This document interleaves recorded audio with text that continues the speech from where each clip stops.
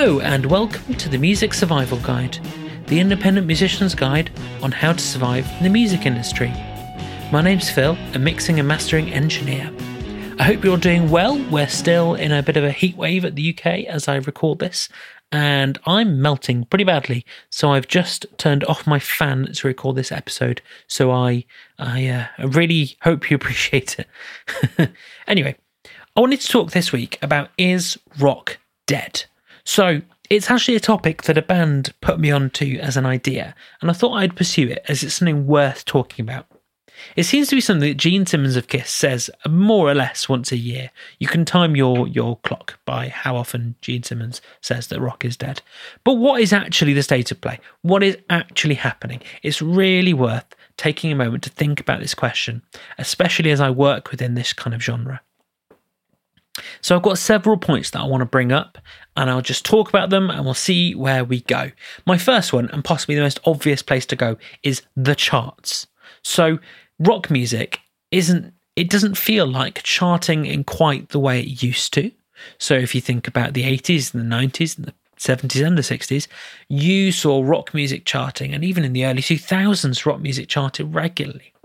Now, the first thing I'd say is that rock music does chart. It does still chart. I know it does because I've seen bands manage to chart in the UK with rock music. So that is a total fallacy. What is true is that the charts don't mean as much as they used to. So back in the day, before the internet, it's where everyone went to discover music, to see what was happening, to see who's hot and who's not. And it doesn't work that way anymore. With the internet, the whole discovery of music has really been democratized. So you can go, well, I really like this kind of music. So you can seek out that kind of music. If you're on Spotify, you can go to your little subsection, your little subgenre that you enjoy, and you can spend time there discovering bands. And you never need dip your head above the parapet and see what's going on in the wider musical world. You just don't need to. Charting music does happen. It's just not as important as it used to be. That's the simple truth. But rock music can and does chart. So I think that's a bit of a non-issue. I think people make it out to be more of an issue than it is in so many different ways. My second point is festival headliners. Now, as you'll know, in normal times when festivals happen, they're just starting to come back this year, thankfully. A few of them. I've seen Download doing a bit of a test festival, which is great. There's the same, I don't know, maybe 20 to 30 bands that headline every rock and metal festival. And you'll know the names, you see them all the time, and you go, oh, cool, it's them. And I think everyone's big concern is where are the next bands coming from? What's going to happen when the top tier retire? Are big festivals just not going to happen anymore? What's going to happen? I think the best thing to think about, of course, is a lot of these bands will be going for a very, very, very long time. Even the Rolling Stones are still going to an extent when they've been around since the 60s, which is crazy. But, there's all sorts of bands like this. Iron Maiden, there's Metallica, there's older bands as well who are still going, they're still making music, they're still headlining shows. And because they've been around for that long time, they've developed such a massive fan base that it's the obvious business choice for these festivals. You can't fault them for choosing these big headliners because that's going to be the biggest draw, because these festivals ultimately need to make money, and that's the brutal truth of it. So I wouldn't worry about it, if I'm honest, because I think what's going to end up happening is as these bands retire, they will be replaced. They'll have to be. There'll be new bands that will rise up and are rising up currently who will take over that kind of mantle of being the big bands who draw the names and draw the crowds. And I'd say don't worry about it in general, because there are bands who are rising up as we speak. So I know they're about 17 years old, so don't mishear me, but there is bands like Alter Bridge. There's newer bands like Hailstorm, they're still quite an old band nowadays, who are really pushing out rock to a new fan base, which is great.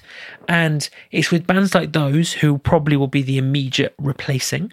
But don't worry about it. I think there's going to be new bands coming along who will take over, who will become the new biggest bands, and I think unfortunately it's going to take some of these older bands retiring to make that happen. But when it happens, it will happen, and you'll know about it, and it'll be great. It'll be a new kind of era for the genre. So after the break, I'm going to talk about other things, especially genre stagnation, which sounds, I think, worse than it is.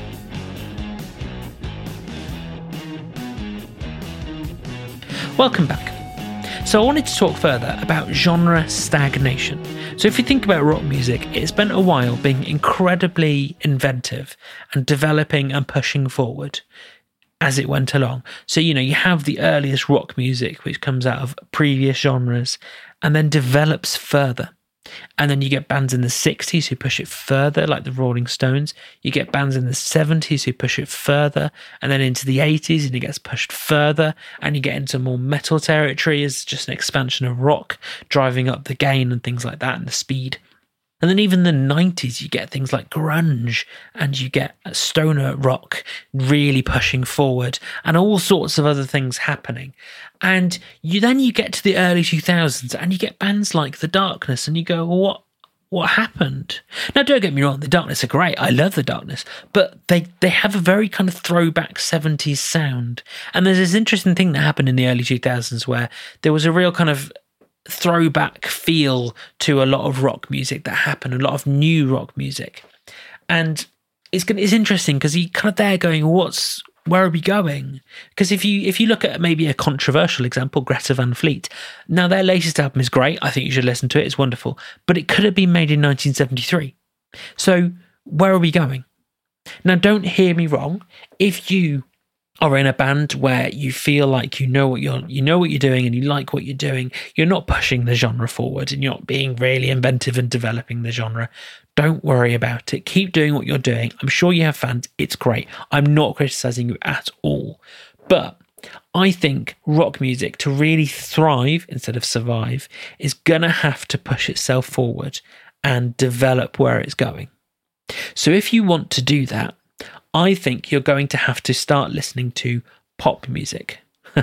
Controversial. Now, pop music, the thing about pop music is it's always changing and it's always developing. If you think about it, you can develop a radio show for pop music in the 80s, for pop music in the 90s, for pop music in the early 2000s. You can do each decade and they all have a similar kind of sound, a similar kind of feel, but they're very different from each other. You can't pick up a song recorded in 1987 and put it in the modern charts and expect it to do as well necessarily, because it's got a different sound, a different feel, a different vibe. With rock music, you can arguably do that with some songs. Now, the answer is to listen to pop music, listen to what it's doing, and to take notes. Listen to music you don't necessarily enjoy and work out what you do enjoy about it, and take that and fold some of that into your music so you can develop and push forward. The interesting newer band that I really like who are pushing forward is a band called Royal Blood. If you've not heard of them, they're an amazing little two-piece band who have drums and bass, and the bass also has a guitar sound, which already creates a unique tonality to what they're doing. But if you listen to their newest album, Typhoons I think it's called, it sounds very different to their first album and even their second album.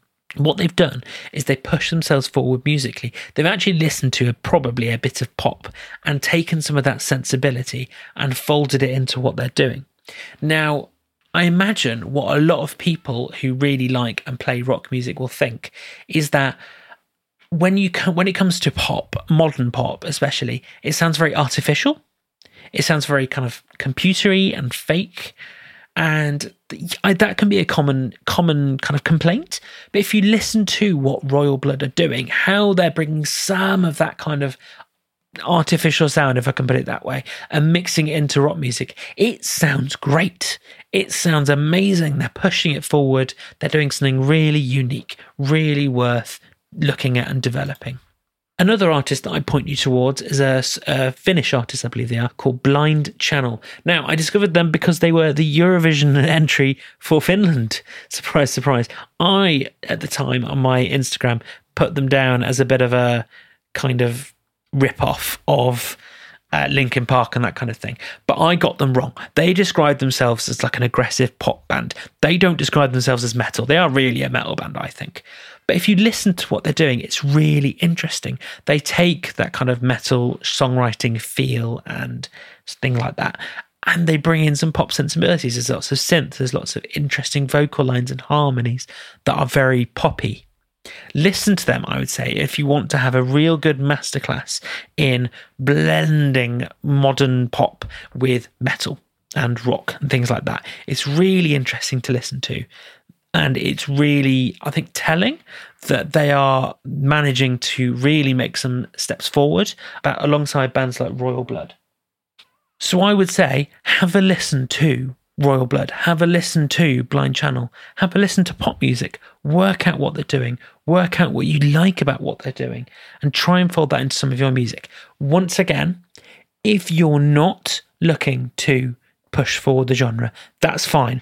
No guilt at all. Don't feel bad about it. Enjoy what you're doing, revel in what you're doing, that you will have fans, but you can develop the genre if you want to. My final thought is around jazz music. So jazz has been going for something like 100 to 120 years, and it is still around, you may have noticed.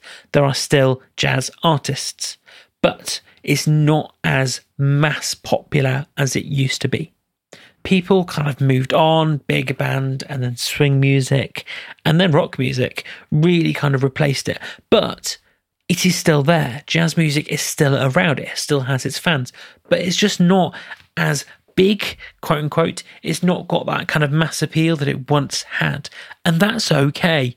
People who play jazz, people who listen to jazz, really like jazz, and it's surviving and it's thriving.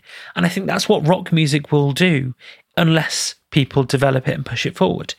It will find its groove and people will enjoy it for what it is. And I don't think there's anything bad about that. Don't feel bad about that. If you're doing something that is deliberately throwback, it deliberately sounds like it's come out of 1965, don't feel bad about that. Embrace it wholeheartedly. I'm sure you will find the fan base that you are looking for, using your social media skills and all sorts of things like that. But if you want to push forward the genre, feel free to. You may well see greater success in pushing forward and doing something unique that might just bring a new audience into rock music who weren't listening to it before. So that's it for another episode of the Music Survival Guide. If you enjoyed it, then please leave us a review wherever you listen to this podcast. I really appreciate every single one of those. Please also share it with any friends and bandmates if you thought it was useful. I hope it was useful to you.